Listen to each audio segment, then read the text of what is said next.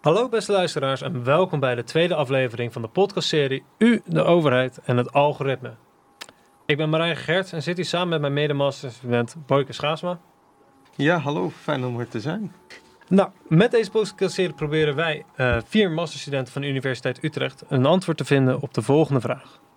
Hoe algoritmes de relatie tussen burgers en de overheid aan het beïnvloeden zijn. Het is een vraag of een binaire ambtenaar wel eigenlijk gezien kan worden als een verrijking voor de overheidsdienstverlening van Nederland. In de eerste aflevering hebben we samen met Wolfgang Ebbers gesproken over het algemene digitaliseringsproces van de Nederlandse overheid. Wij hebben gesproken over hoe de overheid zich hierin heeft ontwikkeld en welke rol het zich heeft opgenomen. Maar ook waar de overheid tekort kan schieten en wanneer het de burger uit het oog begint te verliezen. Vandaag gaan wij het hebben over de Nederlandse overheid, maar nu meer toegespitst op het heden in plaats van het verleden. De vraag is met welke succes of falen de overheid algoritmes weet toe te passen. Vandaag de gast is Matthijs Pontier. Matthijs, wat leuk dat jij hier vandaag bent. Ja, leuk om hier te zijn. Ja, wij hebben er ontzettend veel zin in ons komende gesprek. En ik hoop jij ook natuurlijk. Ja, zeker. Eventjes kort inhaken voor de luisteraars. Er zit een vertraging op de lijn omdat dit vanwege onder andere de coronacrisis op afstand wordt opgenomen. Ja, dat is inderdaad even een goeie om te vertellen. Dat is niet omdat het alle lijntjes zo perfect hebben ingestudeerd. Maar Matthijs, ik zou jou even kort voorstellen aan de luisteraars voor iedereen die nog niet weet wie jij bent. Want ondanks dat, je bent dan waarschijnlijk al wel wat bekende publiek persoon. Want je bent de lijsttrekker voor de Piratenpartij. En bent nu bestuurslid bij de Waterschap Amstel Gooi en Vecht. Ja. Je bent er voor beide natuurlijk lekker politiek actief. Zo heb je ook in de samenwerking met andere bestuursleden voor elkaar gekregen dat het waterschap zich publiek uitsprak tegen TTIP. En hiervoor heb je al jaren gewerkt als gemeenteraadslid van Amsterdam. En voor dit alles heb je als studiecarrière gestudeerd aan de Vrije Universiteit in Amsterdam. En ben je gepromoveerd op een onderzoek of robots en algoritmes emoties zouden kunnen ontwikkelen. Nou, de combinatie van deze twee, jouw ervaring met allerlei bestuurlijke organen en het afstudeerproject maakt je de ideale persoon om hierover te spreken. Om te kijken of de combinatie algoritmes en overheid wel een goede combinatie is. In dit gesprek komen verschillende termen voorbij. Ja, ik ben trouwens geen gemeenteraadslid in Amsterdam geweest, hoor. Je bent er wel voor de... Ik ben geen gemeenteraadslid in Amsterdam geweest, maar...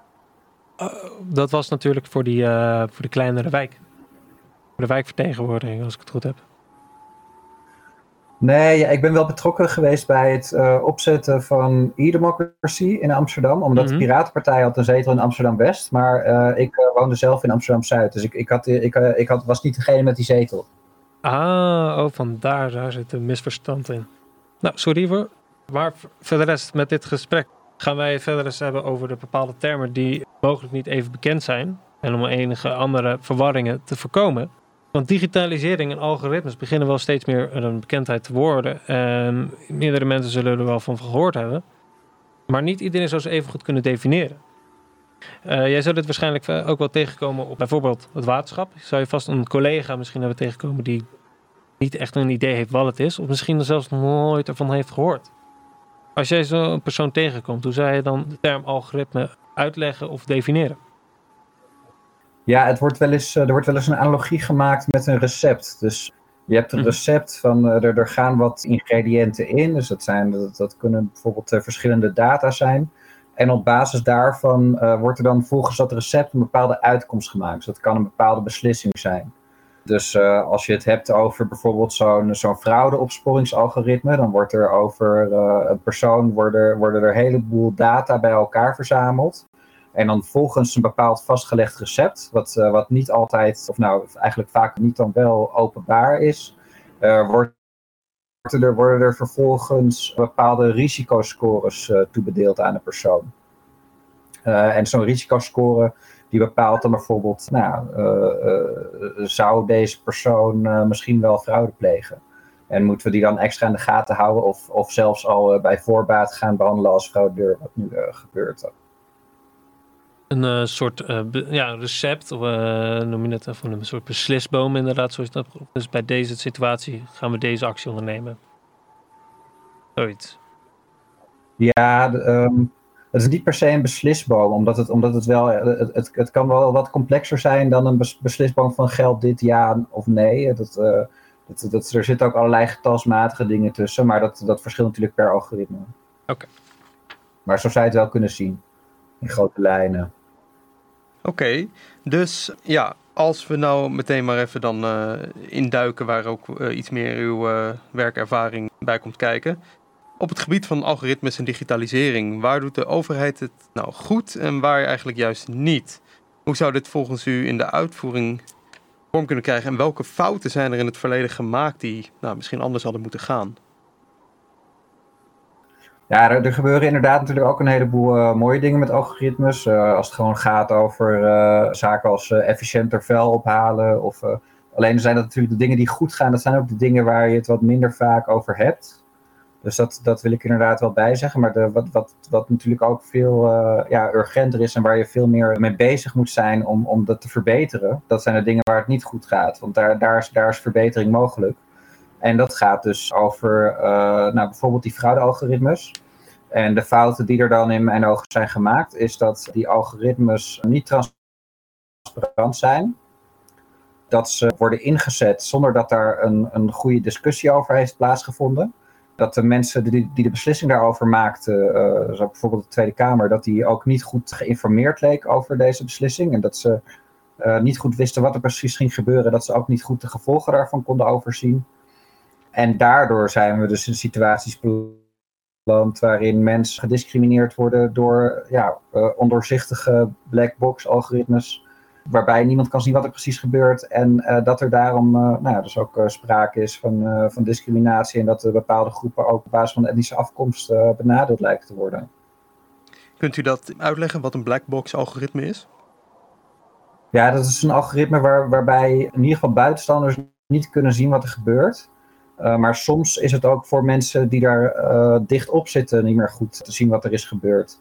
Bijvoorbeeld bij sommige algoritmes kan het zo zijn dat een zelflerend algoritme dat die zelf automatisch allerlei verbanden gaat zoeken tussen data.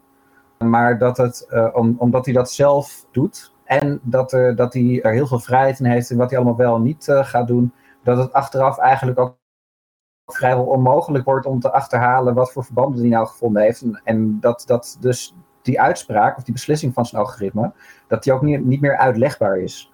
En dat is in mijn ogen een van de grote problemen.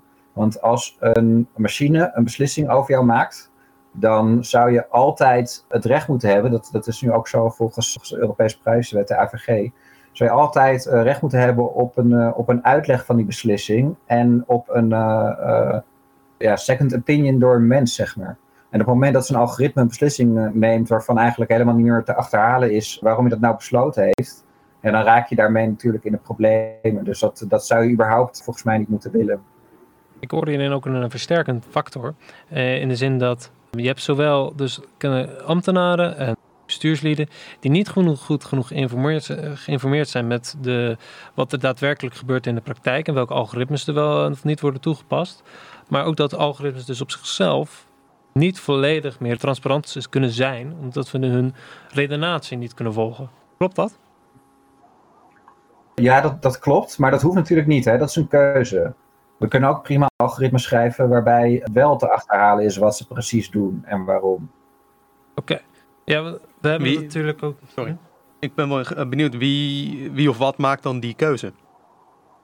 Nou ja, uiteindelijk, als het gaat over algoritmes die door de overheid worden ingezet, dan is het uiteindelijk de politiek die erover beslist. Met een boel voorbereidend werk door ambtenaren of door bedrijven die ze daarvoor inhuren. En het probleem ligt er dan vaak in dat de politiek die erover beslist, dat niet de mensen zijn met genoeg verstand van zaken om precies te weten wat ze beslissen. Maar dan is er media-aandacht geweest voor bepaalde vormen van fraude. Dan zeggen ze van, dat moeten we in ieder geval hard aanpakken. Dat klinkt natuurlijk ook altijd wel stoer. En dan zeggen ze van, we moeten voorkomen dat er misbruik gemaakt wordt van het systeem, want dat haalt het draagvlak onder het systeem weg. Nou, dat is op zich prima redenen. Maar dan, als je dat dan gaat oplossen door algoritmes in te zetten die ongecontroleerd te werk gaan en waarbij dus uiteindelijk discriminatie op gaat treden en dat je ook de bewijslast eigenlijk omdraait. Dat zo'n algoritme mensen gaat beschuldigen en dat je dan van die mensen gaat vragen dat ze dan moeten gaan bewijzen dat ze onschuldig zijn. Mhm. Terwijl nu dus achteraf blijkt dat een heleboel mensen ook onterecht beschuldigd werden. Dan ga je volgens mij de verkeerde kant op daarmee. En dat betekent nog niet dat die algoritmes per se totaal nutteloos worden. Alleen moet je er op een hele andere manier mee omgaan. Ten eerste moeten die algoritmes dus transparant zijn, zodat iedereen kan zien, of op zijn minst, als het over opsporing gaat, dan zou je natuurlijk nog wel daar wat kanttekeningen bij kunnen stellen, maar op zijn minst bepaalde ethische commissies kunnen controleren. Zo werkt het algoritme, hier let hij op, naar deze variabelen wordt gekeken. En dat je dan dus ook een maatschappelijke discussie kan hebben over naar welke variabelen je absoluut niet wilt kijken. Dus een etnische afkomst ligt dan voor de hand. Dat je niet op basis van etnische afkomst wil gaan discrimineren. Dat soort afspraken die moet je kunnen maken in de samenleving. En dan moet er dus ook op zijn minst een ethische commissie zijn die gaat controleren of dat algoritme zich aan de afspraken houdt. Is dit niet En ook als een algoritme je ergens van beschuldigt, dan moet je dus ook altijd... Ja, hier zien we dat Ja, wat wil ik graag? de tijd lijnen, of het geluid even een delay had. Nee, maar ik wilde zeggen en hierop inhaken met het feit dat hier vaak ook juist een probleem ligt. Want de overheid, zoals je zegt, heeft niet altijd alle kennis in huis. En zeker ook niet alle bewindslieden. En huren daarom ook heel vaak derde partijen in die allerlei algoritmes gebruiken. Die algoritmes die zijn vaak gepatenteerd en zijn daardoor mogen we niet inzien. En dat gaat dus tegen de transparantie. En hier schaden dus ook heel erg veel problemen. Waar de overheid dus waar de overheid dus een beetje achterloopt in wat je zegt. En dat eigenlijk zo'n ethische commissie die je wilt opstellen, eigenlijk machteloos staat als het aankomt bij dit soort gepatenteerde algoritmes. Ja, maar die hele situatie, en het klopt wat je zegt, dat is nu inderdaad wel zo. Maar dat is natuurlijk eigenlijk volstrekt ontoelaatbaar. Dat is volgens mij gewoon in strijd met de wet openbaar bestuur. Als er algoritmes zijn die gepatenteerd zijn en dat de overheid, dat de mensen die daar beslissingen over maken, zelf niet eens mogen inzien wat voor algoritmes gebruikt worden en hoe ze die beslissingen maken. Op zijn minst moeten natuurlijk de politici in kunnen zien wat daar gebeurt. Nee, volledig eens. En dit is ook een van de ideeën van mijn volgende vraag is, want overheden gaan ook steeds meer gebruik maken dus van ook steeds complexere algoritmes. Maar de overheid staat als een gigantische in een machtpositie. En kan ontzettend veel data verzamelen over haar burgers. En al die dataverzameling, dat hebben wij zelf nog niet eens door. En dat weten we eigenlijk nog niet eens voor de helft volgens mij van welke data de overheid wel of niet over ons bezit. En dan is dan ook mijn vraag, om nog eens een keer een wat moeilijkere term erin te gooien. Zou de overheid dan wel eigenlijk gebruik mogen maken van de data van haar burgers voor het gebruik van machine learning algoritmes? Nou, het gaat er vooral om op wat voor manier dat gebeurt en of de overheid daar eerlijk en open en helder over is en of dat met toestemming gebeurt. Ja. Het is op zich niet per definitie verkeerd om data te gebruiken en ook niet om dat te gebruiken om algoritmes te schrijven of om daar algoritmes op los te laten. Maar dat moet dan wel dus open, eerlijk en transparant en met instemming van de mensen waar het om gaat. En mensen moeten ook die instelling weer kunnen intrekken. Dus je moet ook kunnen zeggen van, jullie hebben nu deze data van me, maar ik ben er eigenlijk niet blij mee, dus ik wil dat jullie dat weer verwijderen. En de overheid moet er dan altijd aan voldoen. Ja, dat is... Er moet ook als voorwaarde worden gesteld dat een principe van inclusiviteit, dat dit soort dataverzameling gecombineerd met algoritmes, dat het nooit mag leiden tot uitsluiting van bepaalde groepen. Nee. Je hebt ook een TADA-manifest. Dat gaat specifiek over hoe overheden omgaan met data. Nou, daar worden dit soort principes ook duidelijk in benoemd. En Amsterdam heeft het onder andere ondertekend, een aantal andere overheden ook. Het waterschap Amstelgooi en Vecht, waar ik dus bestuurslid ben, die heeft het ook opgenomen in het coalitieakkoord, zou je kunnen zeggen. Het equivalent ervan in het waterschap. En dat zou wat mij betreft eigenlijk alle overheden zouden dat moeten doen. Ja, want dit is een heel lastig begrip, aangezien inderdaad het is nog niet allemaal zo makkelijk om te zeggen van als burger zijnde van wij willen niet meer dat jullie data gebruiken, want we weten niet eens of ze wel niet data verwerken. Ik heb vorige keer namelijk ook een andere voorbeeld genoemd. Wij zitten hier namelijk op de Universiteit van Utrecht. En alle universiteiten en hogescholen maken gebruik van het programma Blackboard. En Blackboard verzamelt bijvoorbeeld allerlei data over studenten om slagingskansen te berekenen. Verwachtingen uit te berekenen over studenten. Algoritmes hebben daardoor een ontzettend grote invloed op onze studiecarrière. En worden later waarschijnlijk gebruikt om studenten wel of niet toe te laten voor selectieve programma's. Zou jij deze ontwikkeling toejuichen of zou je denken van nou, dat is... je moet het veel meer aan het individu overlaten dan aan een rekenmodel? Nou, ik sta er wel kritisch tegenover. Sowieso vraag ik me dan direct af, is inderdaad toestemming gevraagd om die gegevens van studenten daar ook op zo'n manier voor in te zetten? Hè? Is dat aan jullie gevraagd? En wat gebeurt er als je daar niet mee instemt? Mag je dan nog steeds een opleiding volgen? Of zijn er dan bepaalde nadelen waar je mee te maken krijgt? Krijg je bepaalde privileges niet? Of word je dan inderdaad niet of minder snel toegelaten tot een bepaald prestigieus programma wat je misschien wel zou willen doen? Je zou eigenlijk natuurlijk geen nadelen mogen ondervinden als je bepaalde gegevens niet wil afstaan of dat je niet wil dat gegevens op een bepaalde manier worden verwerkt. Nee, volledig dan eens. Die keuze moet je dan zelf kunnen maken. Maar het is inderdaad niet zo makkelijk gezegd nu. Zeker nu, tegenwoordig, als al het onderwijs digitaal is en we moeten al onze werken bijvoorbeeld inleveren digitaal. Dan wordt het lastig en heel makkelijk voor de universiteit om eigenlijk al die gegevens daadwerkelijk ook te gebruiken. Dit is een beetje het synchroon lopende natuurlijk met de overheid zelf. Zij kunnen heel veel data verzamelen en kunnen het gebruiken. Het is heel lastig om dit inderdaad in een controlerende factor te houden. En je ziet ook wel... Ja, maar er is natuurlijk wel ook een bepaalde juridische basis. Hè? Mm-hmm. Gaat u door. Nou ja, oké, je kan in principe is wel volgens de privacywetgeving is het wel zo geregeld dat gegevens niet zomaar tegen iemands toestemming in mogen worden verzameld of voor een ander doeleinde worden gebruikt dan dat ze oorspronkelijk voor verzameld waren. En dan is het lastig te controleren of ze dat stiekem niet toch doen. Maar als ze je bijvoorbeeld willen weigeren toe te laten tot iets, dan zullen ze dat wel moeten motiveren op een bepaalde manier. Dus in die zin kan je daar nog wel wat mee. Ik kan me ook wel zo voorstellen dat stel je zou een universiteit erop aanspreken, zeggen van nou, ik heb niet het idee dat ik hier toestemming voor heb gegeven. Dat zij zeggen, ja, maar je hebt je hier ingeschreven en je hebt op akkoord geklikt op dingen. Dat je daarmee, dat het in de kleine lettertjes stond, weggemoffeld, zeg maar. En ik denk dat dat soort situaties heel vaak voorkomen.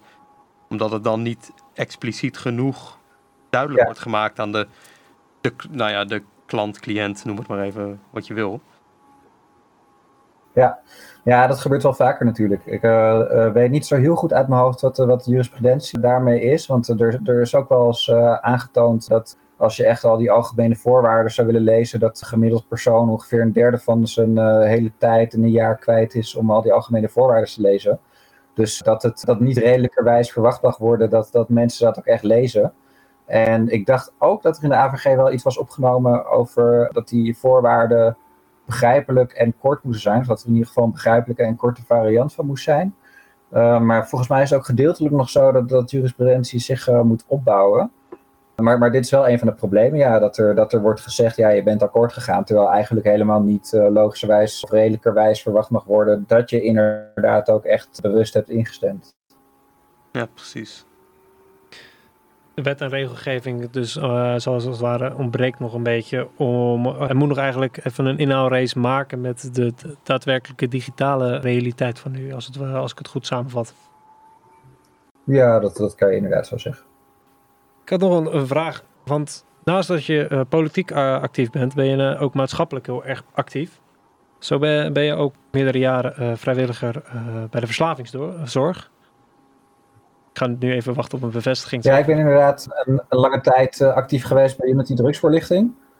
En tegenwoordig ben ik meer bezig met drugsbeleid. Dus ik sta geen drugsvoorlichting meer te geven op dance events. Maar ook met die drugsvoorlichting kwamen we er op een gegeven moment achter dat een groot deel van de problemen eigenlijk veroorzaakt wordt door ineffectief beleid. Meer nog dan de gevaren die daar aan drugs zelf zitten. Want als je die op een verstandige manier gebruikt, dan valt het natuurlijk redelijk mee. Dan is alcohol en nog een van de meest schadelijke drugs ook. Mm-hmm. Maar juist door ineffectieve drugswetten is er een taboe, is minder kennis dan je misschien zou willen soms. En als je een ongecontroleerde markt hebt, dan heb je ook geen kwaliteitscontrole die je wel op producten hebt die er normaal gesproken zijn. Dus juist de meeste risico's worden nog veroorzaakt door ineffectieve drugswetten. Ja. Dus daarom heb ik ooit het project Drugs in Debat opgericht. Waarmee we ook debat hebben georganiseerd. En ik ben nu ook in het bestuur van Stichting Drugsbeleid betrokken. Dus dan proberen we voor verstandigere drugswetten te zorgen. Ja, want ik neem aan dat je inderdaad door dit ineffectief beleid dan ook in aanraking komt met enige narere situaties en mogelijk mensen die verslaafd zijn geraakt aan drugs. Dan kom ik even terug bij ons hoofdonderwerp. Want zorgverzekeraars zijn steeds meer aan het werken en met het verzamelen van data. Zij willen kijken van hoe een gezondheid is van hun verzekerden. Je ziet ook steeds vaker, ook met reclames, dat zij een gezonde levensstijl promoten. En ook vaak dus belonen met goedkopere premies. Zou jij ook een voorstander zijn van het gebruik maken van algoritmes om mensen meer te beïnvloeden naar een gezonde levensstijl en bijvoorbeeld dus af van verslavingen en drugs? Nou, als we het over het verzekeringsstelsel gaan hebben, dan vind ik het sowieso heel erg slecht dat er een soort van kunstmatige markt wordt gecreëerd waarbij verzekeraars vooral aan het concurreren zijn om de meest gezonde mensen binnen te halen, zodat ze zo weinig mogelijk kosten daaraan hebben. Ja. Dat is natuurlijk sowieso een heel raar systeem. En als het over verzekeringen gaat specifiek, dan vind ik het dus inderdaad ook wel echt een gevaarlijke ontwikkeling dat er met die algoritmes eigenlijk bepaald wordt wat is iedereen's individuele risico en dat hij ook voor zijn eigen individuele risico gaat betalen. Want daarmee haal je eigenlijk het hele sociale principe waar verzekeren om begonnen was onderuit. Het idee van verzekeren is juist dat je met een grote groep mensen samen bent en allemaal wat geld inlegt om risico's samen te delen. Zodat als er iemand pech heeft, dat je dat met de hele groep deelt en dat niemand daardoor echt heel erg in de penarie komt te zitten.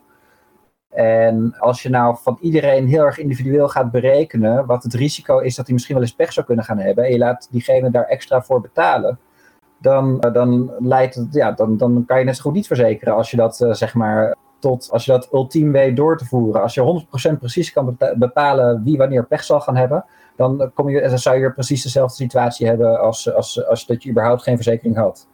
Maar nu zullen die algoritmes natuurlijk nooit zo goed worden, maar dat is wel waar je heen beweegt. Terwijl je zou volgens mij juist veel meer moeten zeggen, nou iedereen die legt gewoon hetzelfde in. En op basis daarvan mensen die pech hebben, die worden vergoed door de verzekering. Dat was het hele idee. Ja, nee, duidelijk. En dat is hetzelfde als een verslaving. En als je dat zou hebben dan met verslavingen, mensen, dan kunnen we het inderdaad hebben over zorgverzekeraars als bedrijf zijn, de particulieren. Maar laten we dan niet de hypothese nemen dat het weer vanuit genationaliseerd is en dat de overheid daarmee bezig is. Maar dat het al die data heeft en wel de mogelijkheid dan ineens heeft om mensen weg te werken en identificeren die mogelijk verslavingsgevoelig zijn. En daarmee dan in één keer de middelen in de hand heeft om die mensen daarvan af te werken. Door misschien inderdaad dan met financiële middelen.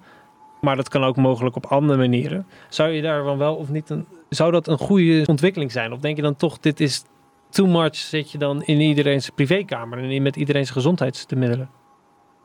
Nou, sowieso zou ik dat soort dingen niet willen inzetten om mensen te gaan belonen en te bestraffen voor bepaald gedrag. Dan neem je als overheid echt een veel te sturende en ingrijpende rol in iemands leven. Maar als ik ga denken van, ja, maar wat zou je dan wel kunnen doen?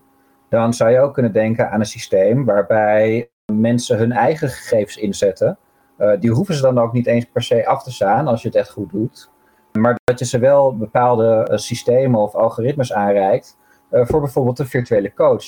Dus dat mensen de mogelijkheid krijgen tot een soort van gratis virtuele coach die je gegevens gebruikt en die gegevens kunnen gewoon bij jou blijven. En dat je daarmee bijvoorbeeld geholpen wordt om verstandigere keuzes te maken. Dat kan wel.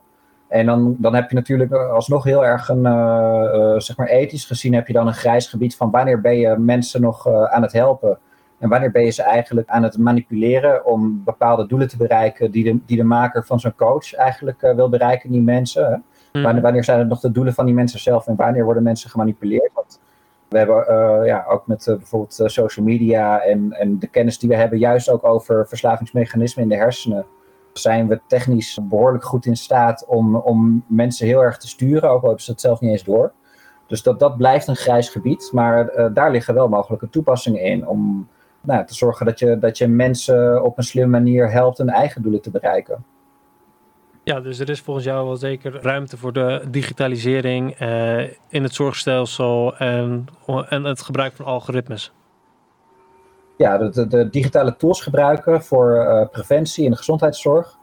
Dat is op zich prima sowieso. Dus, sterker nog, er zou best wel veel meer aandacht naar preventie mogen uitgaan in de zorg. Ook op andere manieren dan digitaal natuurlijk. Maar de digitale tools die kunnen daar zeker een mooie rol in spelen. Oké, dat is wel mooi. Alleen voorlopig is het dus nog zo dat... voorlopig is het dus zo dat als dit soort tools ontwikkeld worden, dat die data eigenlijk vaak toch ook bij externe partijen of bij verzekeraars terechtkomen. Terwijl technisch gezien is dat niet per se nodig. Technisch gezien zou je ook dus de gegevens bij jezelf kunnen houden.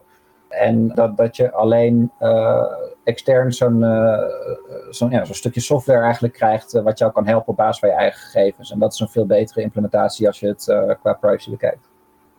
Het slaat wel een beetje een mooi bruggetje naar eigenlijk de volgende kwestie waar we naartoe wilden gaan. Wat we het net al hebben gehad over derde partijen en bijvoorbeeld zorgverzekeraars en als particulieren. En het gebruik van data die gegenereerd is op basis van algoritmes. Of moet Den Haag, de overheid, haar burgers gaan beschermen tegen algoritmes van zowel de vrije markt en hunzelf? Is dat hun taak? Ja. Uiteindelijk heb je als overheid de taak om te voorkomen dat mensenrechten worden geschonden door bedrijven of door andere overheden bij de inzet van deze algoritmes. Dus dan bescherm je mensen door bijvoorbeeld dus goede privacywetgeving die mensen in hun rechten beschermt. Maar ook door de handhaving daarop. Want die privacywet AVG die ik eerder al een paar keer genoemd heb, daar staan al een heleboel mooie dingen in. Er zijn zeker ook nog verbeteringen mogelijk, want er zitten bijvoorbeeld best wel wat uitgebreide uitzonderingen in voor bepaalde opsporingsdoeleinden, waarvan ik me ook wel afvraag van moet je dat nou willen? Dat kan heel erg ten koste gaan van de rechtsbescherming. Maar goed, daar staan al een heleboel goede dingen in. En het grootste probleem is nu dat er maar hele beperkte capaciteit is om dat te handhaven. De autoriteit persoonsgegevens, die komt helemaal aan het grootste gedeelte van de klachten die ze krijgen, komen ze helemaal niet toe. De handhaving die ze doen, die is echt maar heel erg beperkt. En bedrijven die overtreden heel vaak nog steeds bewuste regels, omdat de pakkans zo klein is. Dus dat het gewoon een rationele keuze is om bewuste regels te overtreden, omdat ze weten dat de kans dat ze een boete krijgen toch heel klein is. En je zou dus ook, als je dit soort privacywetgeving hebt, dan moet je dus ook toezichthouder hebben die voldoende capaciteit heeft en voldoende bevoegdheden om erop te controleren en om te zorgen dat die wet ook gehandhaafd wordt en dat bedrijven zich daaraan houden. Ja, want dat vraagt me af, hoe krijgen we daar dan goed grip op als die pakkans zo klein is? Nou ja, door de capaciteit van de autoriteit persoonsgegevens uit te breiden in dit geval vooral. En trouwens ook wel, daar zijn ook wel stappen worden daar nu naartoe gezet, volgens mij. In ieder geval is er een grotere groep mensen die dat ook wil. Om al die privacy-toezichthouders, om die ook op Europees niveau meer samen te laten werken. Je ziet het op een aantal punten al gebeuren. Maar zeker als je het hebt over het aanpakken van de grote techreuzen, zoals Facebook en Google bijvoorbeeld, dan is het ook handig om gewoon één grote privacy-autoriteit te hebben op Europees niveau. Nou, die is er al wel, maar die ontwikkeling moet worden doorgezet. En dan kan je op basis daarvan ook die grote techreuzen beter aanpakken. Er zijn de laatste jaren dus al wat verbeteringen te zien. Ook als het gaat over het aanpakken van marktmacht van grote techbedrijven. Maar we moeten daar nog veel meer stappen in zetten. Want het begint nu pas te komen, terwijl het natuurlijk al 10 jaar geleden had moeten gebeuren. Ja, dat was bijvoorbeeld ook al een van de eerdere aanbevelingen van de lang geleden commissie Elias. In 2014, als ik het goed, 2013, 2014. Om daar veel meer mee bezig te zijn om eventueel een commissie op te stellen. Die is pas dit jaar daadwerkelijk ook echt aangesteld. Maar zou je dan bijvoorbeeld ook meer een voorstander zijn van een ministerie Digitale Zaken, die eigenlijk gewoon algoritmes meer controleert? Dus eigenlijk gewoon een veel meer centraal digitaal overheidssysteem, wat misstanden moet gaan voorkomen en wat een veel helder systeem moet gaan ontwerpen. Ja, zeker. Ja, die commissie Elias had het over zo'n bureau voor bedoel je het bureau toetsing ICT-systemen of zo'n toezichthouder voor algoritmes, die de werking van algoritmes toetst? Maar beide, de commissie Elias had een lijst aan aanbevelingen gedaan, maar het was erg negatief uitgekomen, omdat het blootlegde dat de overheid op het digitaal gebied zwaar achterliep. En zeker ook in de beloftes die het altijd heeft gedaan. Maar dat ook gewoon leidinggevenden vaak niet wisten wat er mogelijk was, wat er in huis was.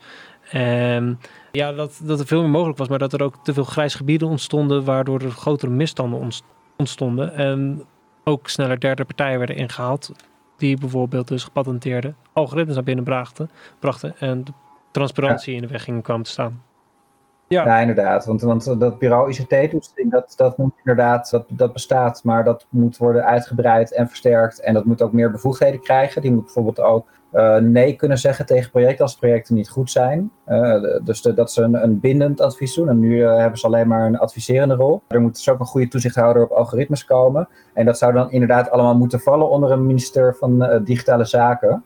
En de belangrijkste reden dat het een apart ministerie moet zijn, want het alternatief is dat je gewoon allerlei organen hebt die niet per se onder zo'n ministerie vallen. Maar de belangrijkste reden dat het ook echt een ministerie moet zijn, is in mijn ogen dat die minister dan ook meepraat in de ministerraad. Dus dat er ook in de ministerraad iemand zit die de gevolgen goed kan overzien, die het belang ziet van goede ICT-systemen en die ook daar de gevolgen kan aangeven wat er gebeurt als je dat niet goed geregeld hebt. Ja. Dat kan ik ook wel mooi uitleggen op basis van dingen die in het waterschap zijn gebeurd. Daar bleek, daar was ik al een tijdje mee bezig, dat de digitale veiligheid, daar had ik vragen over. Hoe is het eigenlijk geregeld? En ik kreeg daar eigenlijk ook nooit echt hele goede antwoorden op. Dus dat kostte heel veel moeite om dat goed te achterhalen. Nou, toen bleek vorig jaar dat toen zijn mensen uit de organisatie naar Follow the Money gestapt. En toen bleek dat inderdaad precies de dingen die ik al adresseerde en nog een aantal andere dingen, dat die echt helemaal niet goed geregeld waren. De titel was Digitale beveiliging zo lek als een mandje. En er bleek dat allerlei klantgegevens gelekt zouden kunnen zijn. Dus dat gaat gewoon over alle mensen die in het waterschap wonen, die waterschapsbelasting betalen, dat hun gegevens misschien wel bij onbevoegden terecht zijn gekomen. Maar ook omdat er allerlei technische systemen ook digitaal bestuurd worden, kan je dus op afstand dan bruggen gaan besturen en sluizen en die waterzuivering. Dus op die manier kan je in theorie ook het water vergiftigen of de stadwerkers. Ja, dat is natuurlijk een hele foute boel. En daarom hebben we flink doorgebeten op dit onderwerp. En, want eerst wouden ze het nog een beetje wegwuiven zelfs, na het eerste artikel. Maar toen zijn we erop doorgegaan samen met die klokkenluiders. Hebben we ook advies gevraagd en hebben we nog aanvullende vragen gesteld. En uiteindelijk heeft het er nu toe geleid dat er een hele reorganisatie komt, waarbij er dus ook op het hoogste directieniveau een IT-directeur mee gaat praten en die ook de IT-organisatie aanstuurt. Want een van de problemen was dat er allemaal best wel prima mensen werkten, maar dat die dan bijvoorbeeld tegen werden gezeten door een leidinggevende omdat ze bepaalde dingen wel handig vonden werken, of dat er niet goed werd samengewerkt, dat er geen goede regie werd gehouden in de IT-organisatie. Dat er ook wel een beetje een soort van manier van werken was van we lossen het wel op. En dat ze niet hogerop wilden zeggen van misschien gaat het wel niet zo goed. En de mensen die op het hoogste niveau de beslissingen moesten maken, op directieniveau, die hadden ook gewoon niet genoeg verstand ervan om te kunnen zien dat het eigenlijk helemaal niet goed geregeld was en dat het ook hele serieuze gevolgen zou kunnen hebben. Ja. En dat is dus precies wat er ook op landelijk niveau moet gebeuren. Dat er in de ministerraad ook mensen meepraten die aan de bel kunnen trekken en zeggen van ICT is niet goed geregeld. Dat kan ertoe leiden dat bijvoorbeeld de gegevens van mensen op straat belanden en dat mensen daarom niet meer een coronatest durven te doen. Of dat er discriminerende algoritmes komen en dat daar bepaalde minderheden door benadeeld worden. En die kan dat soort problemen dan ook aangeven. En de situatie nu is eigenlijk dat je onder elk ministerie heb je een ICT-afdelingje. Het is overal een beetje een ondergeschoven kindje. En de minister van dat betreffende ministerie, die heeft er zelf vaak niet veel verstand van. En die weet dus ook niet wat hij eigenlijk aan het aansturen is. Dus dat probleem los je daarmee op. Ja, nee, duidelijk. Het is een mooie gelijkenis gesteld. En inderdaad vanuit het waterschap. Als dat inderdaad digitaal onveilig is, het lijkt me inderdaad dat een behoorlijk belangrijk is, aangezien 60% van ons land zo onder water zou kunnen staan. Dus mocht dat ooit inderdaad vatbaar zijn voor digitale aanvallen, lijkt me dat enige urgentie inderdaad hebben. Het is ook, algoritmes en deze digitalisering is inderdaad, zorgt niet alleen dat het een nieuw proces is gaan en dat er eigenlijk gewoon nieuwe kennis in huis moet komen. Maar het grootste voorbeeld natuurlijk de afgelopen tijd is de toeslagenaffaire. Die zorgt namelijk heeft er ook een beetje voor gezorgd, dat mensen hier wat meer van bewust zijn.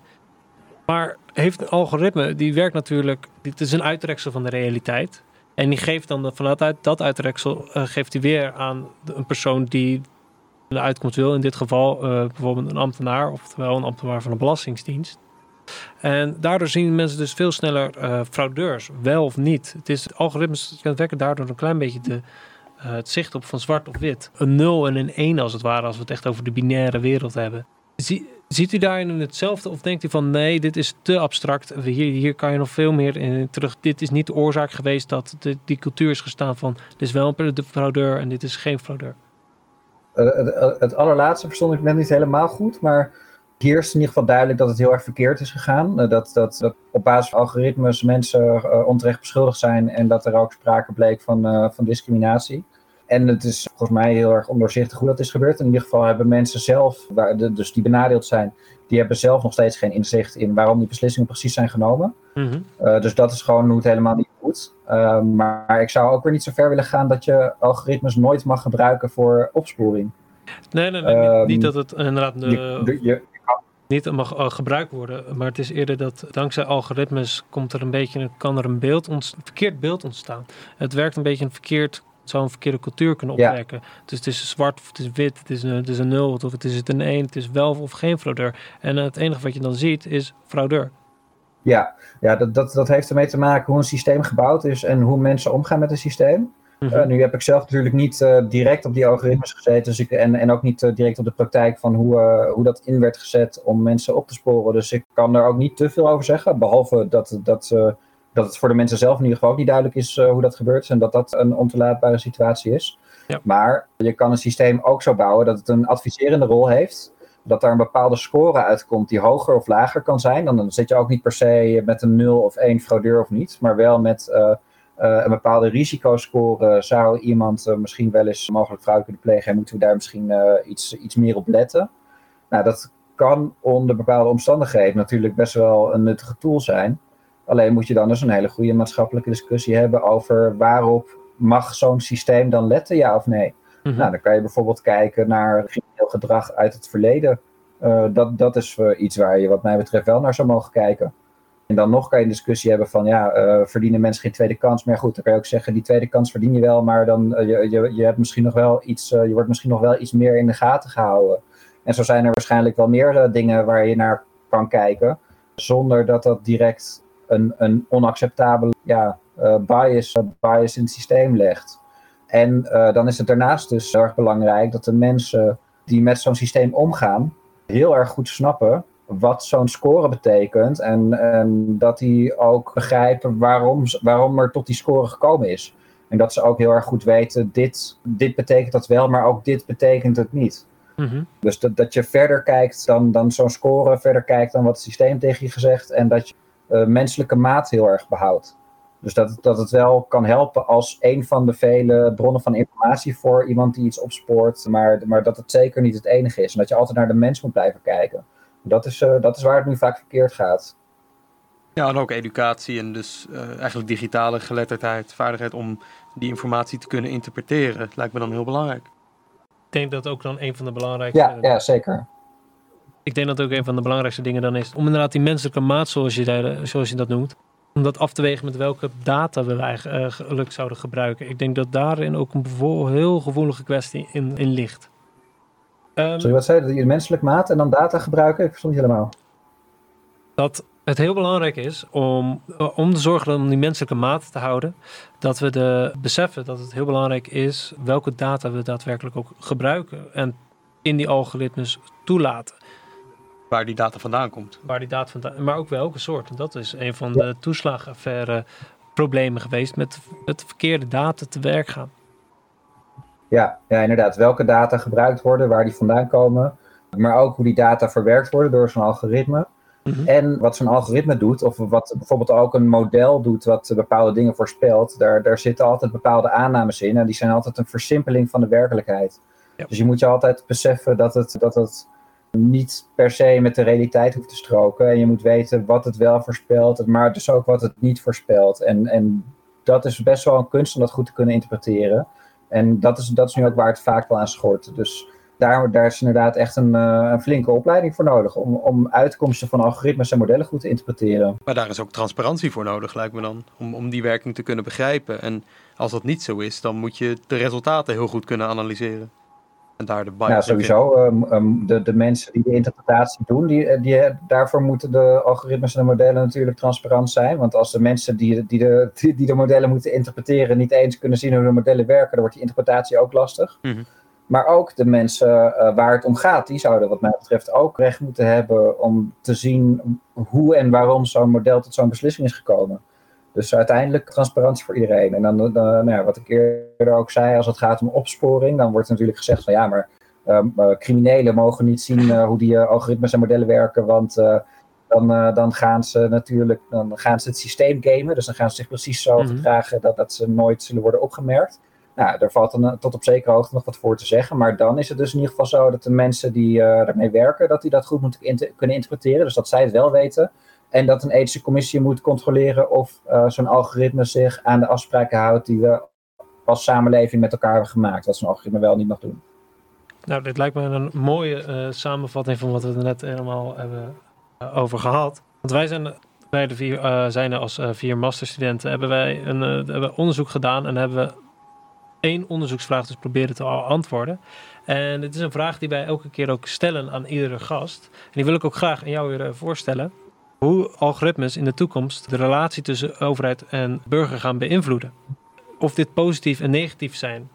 De eigenlijke kern van de vraag is, met name die we ook met de podcast hier willen beantwoorden, is: zijn algoritmes een verrijking voor onze samenleving? Ja, de vraag is eigenlijk algoritmes vloek of zegen. Mm-hmm. Jazeker. Ja, we willen niet alleen... Ja, nee, het is gewoon heel erg afhankelijk van hoe we het gaan inzetten. Kijk, ze kunnen zeker een heleboel dingen makkelijker maken. Ze kunnen ook, als je ze dus op een goede manier inzet, kunnen ze dus ook bijvoorbeeld gebruikt worden om mensen zelf te helpen. Maar als je het voor opsporing inzet, dan komen er alweer veel sneller risico's bij kijken. En dan krijg je ook het risico dat je mensen onterecht gaat beschuldigen. Dus ja, het risico schuilt erin dat die menselijke maat heel erg verloren gaat. Dat bepaalde rechtsbescherming verdwijnt. Dat mensen onterecht beschuldigd worden. En dat het ook lastig is om je recht te halen op het moment dat je onterecht wordt beschuldigd. Maar als je er op een betere manier mee omgaat, dan kan het er ook juist toe leiden dat we mensen beter kunnen helpen. Dat we criminelen sneller kunnen oppakken. Dat je allerlei processen zo kan optimaliseren, zodat de overheid veel efficiënter gaat werken. En dat allerlei processen gewoon beter worden ingericht. Dus het hangt er echt helemaal vanaf hoe we ermee omgaan. Maar omdat de risico's ook zo groot zijn, is het wel heel erg belangrijk om daar gewoon heel erg goed rekening mee te houden. Om te zorgen dat dit soort technologie ervoor zorgt dat mensen een beter leven krijgen. Dat mensen meer vrijheid krijgen. Dat rechten worden beschermd. En niet het tegenovergestelde. En dat laatste is nog wel vaak aan de hand. Dus daar probeer ik dan verbeteringen te bereiken. Ja, duidelijk. En als ik jou dan zo vraag van, schat jij dan de toekomst positief in of negatief hierin? Om dan toch even kijken of we hem op een goede noot kunnen afsluiten. Ik ben als ik kijk naar de ontwikkelingen van de afgelopen 10, 20 jaar, dan ben ik daar niet heel erg positief gestemd over. Maar je ziet wel dat er in ieder geval een steeds grotere groep dit nu inziet en hier verbetering wil bereiken. Mm-hmm. En ik ben ook wel gewoon een optimistisch ingesteld persoon. Dus ik ben er wel van overtuigd dat die aandacht zal blijven groeien. En dat mensen hier het belang van inzien. En dat er ten opzichte van de huidige situatie wel een hoop verbeteringen zullen worden gemaakt de komende periode. En toch ook, er gebeuren ook een heleboel mooie dingen met kunstmatige intelligentie en algoritmes en intelligente technologie. Dus al met al denk ik dat er wel een heleboel voordelen ook zijn te bereiken.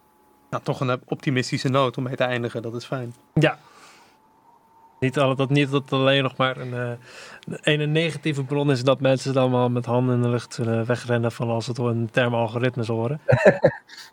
Matthijs, dit was onze laatste vraag aan jou. En ik wil je echt ontzettend bedanken namens ook het hele team hier voor je tijd en dat je ons te woord hebt willen staan. Ik vond het namelijk... Ja, graag gedaan.